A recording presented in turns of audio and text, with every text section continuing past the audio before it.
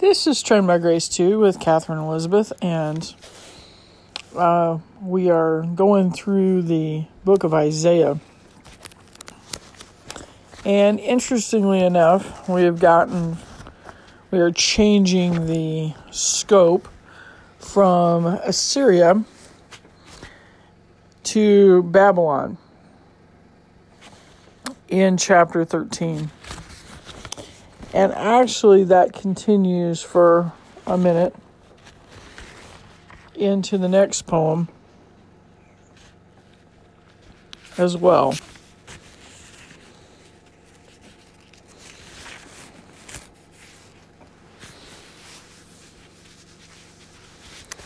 But here's something that we need to consider about Babylon. Babylon was established by Nimrod as that city of Babel that was a rebellion against God after the flood. And God said for everybody to spread out. They decided not to do that. They decided to build this city called Babel, which is the origin of Babylon. And Babylon is mentioned all the way through until we get to the book of Revelation. And there is the destruction of Babylon. So, again, as we've said over and over and over about Isaiah, there's different chronology playing here. Always different chronology playing here. So, I'm just going to read these songs, and we'll note some things as we go through. Chapter 13, the oracle concerning Babylon, which Isaiah the son of Amoz saw. On a bare hill raise a signal. Notice that we've already talked about raising a signal. That was in chapter 11. And it was talking about the Lord will raise a signal for the nations and will assemble the banished of Israel. So now he's talking about a bare hill. He's like, go to somewhere, there's nobody there. On a bare hill raise a signal, cry aloud to them, wave the hand for them to enter the gates of the nobles. I myself have commanded my consecrated ones and have summoned my mighty men to execute my anger, my proudly exulting ones.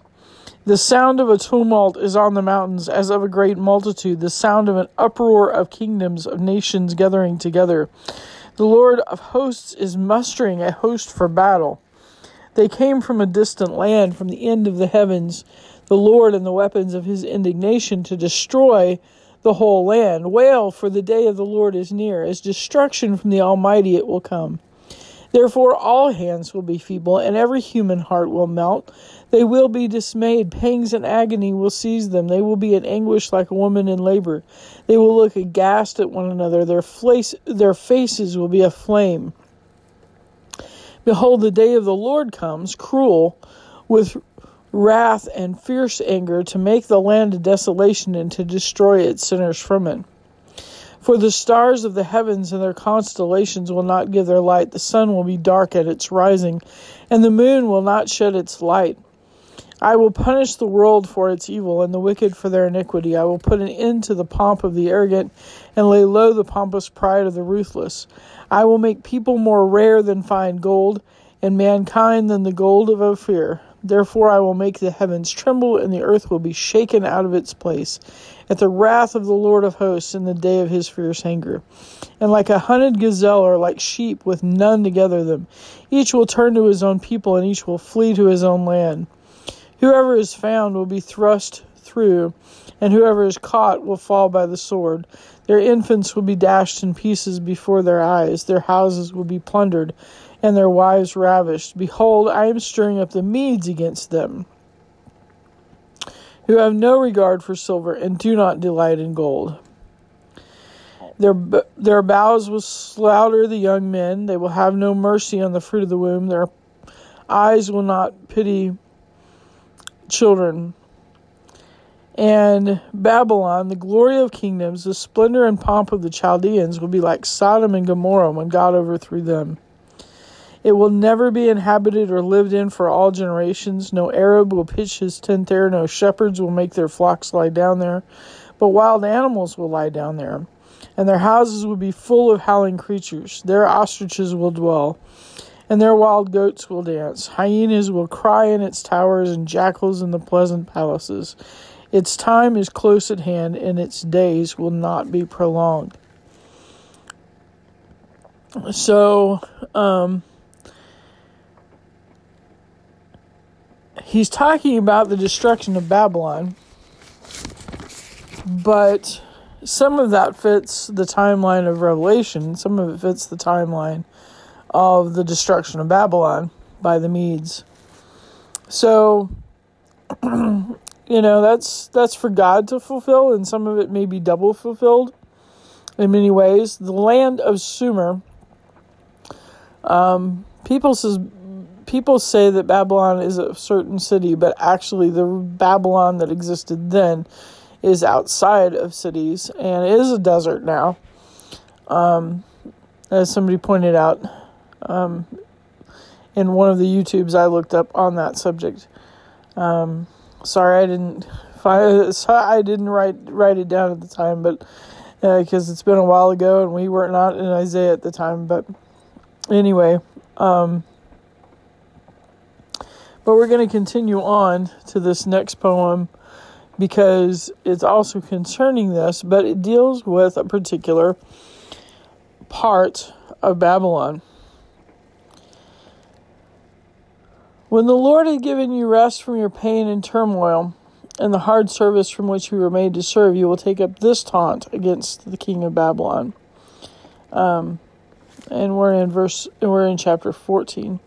How the oppressor has ceased, the insolent fury ceased. The Lord has broken the staff of the wicked, the scepter of rulers that struck the peoples in wrath with unceasing blows, that ruled the nations in anger with unrelenting persecution. The whole earth is at rest and quiet. They break forth into singing. The cypresses rejoice at you, the cedars of Lebanon, saying, since you were laid low, no woodcutter comes up against us. Sheol beneath is stirred up to meet you when you come. It rouses the shades to greet you, all who were leaders of the earth. It raises from their thrones all who were kings of the nations. All of them will answer and say to you, you too have become as weak as we. You have become like us. Your pomp is brought down to Sheol, and the sound of your harps. Maggots are laid as a bed beneath you, and worms are your covers. How you are fallen from heaven, O day star, son of dawn. How you are cut down to the ground, you who laid the nations low. You said in your heart, I will ascend to heaven above the stars of God. I will set my throne on high. I will sit on the mount of assembly in the far reaches of the north. I will ascend above the heights of the clouds. I will make myself like the Most High. But you are brought down to Sheol, to the far reaches of the pit. Those who see you will stare at you and ponder over you. Is this the man who made the earth tremble? Who shook kingdoms, who made the world like a desert and overthrew its cities, who did not let his prisoners go home? All the kings of the nations lie in glory, each in his own tomb, but you are cast out away from your grave like a loathed branch, clothed with the slain, those pierced by the sword, who go down to the stones of the pit, like a dead body trampled underfoot. You will not be joined with them in burial, because you have destroyed your land. You have slain your people. May the offspring of evildoers never more be named. Prepare slaughter for his sons, because of the guilt of their fathers, lest they rise and possess the earth and fill the face of the world with cities. So, again, this is a judgment on Babylon, but it is also a Babylon of Isaiah's day, but it is also a judgment upon the concept of Babylon, the concept of that rebellion against God, and the judgment that will come. So, let us pray. Dear Heavenly Father, we don't like judgment because it's so final, and yet for the wicked and the evil and those who persecute people and do things that shouldn't be done, we like judgment. We wish judgment would come faster. So, Lord, on this nation that was making itself known and was very ruthless when it conquered.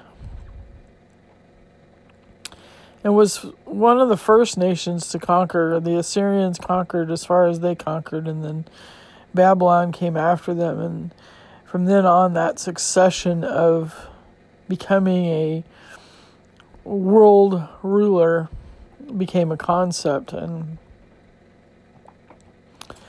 it's not gone away. It's not gone away.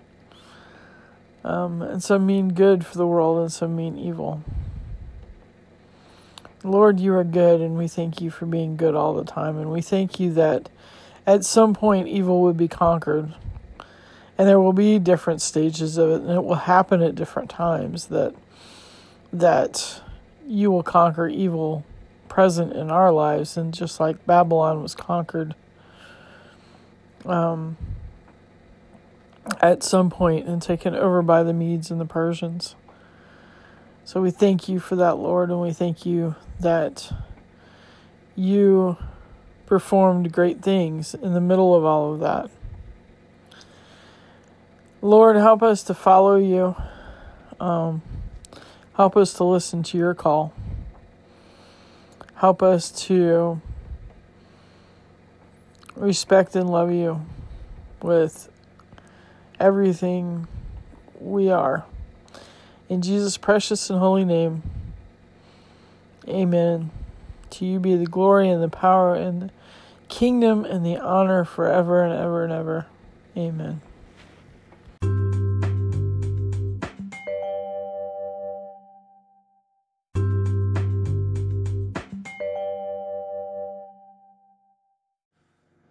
Hey, this is Trained by Grace 2 with Catherine Elizabeth, and here's, if you need a resource or prayer or want to know more about Jesus the King, would you please let me know at trainedbygrace2@gmail.com, and remember, you are one of God's excellencies.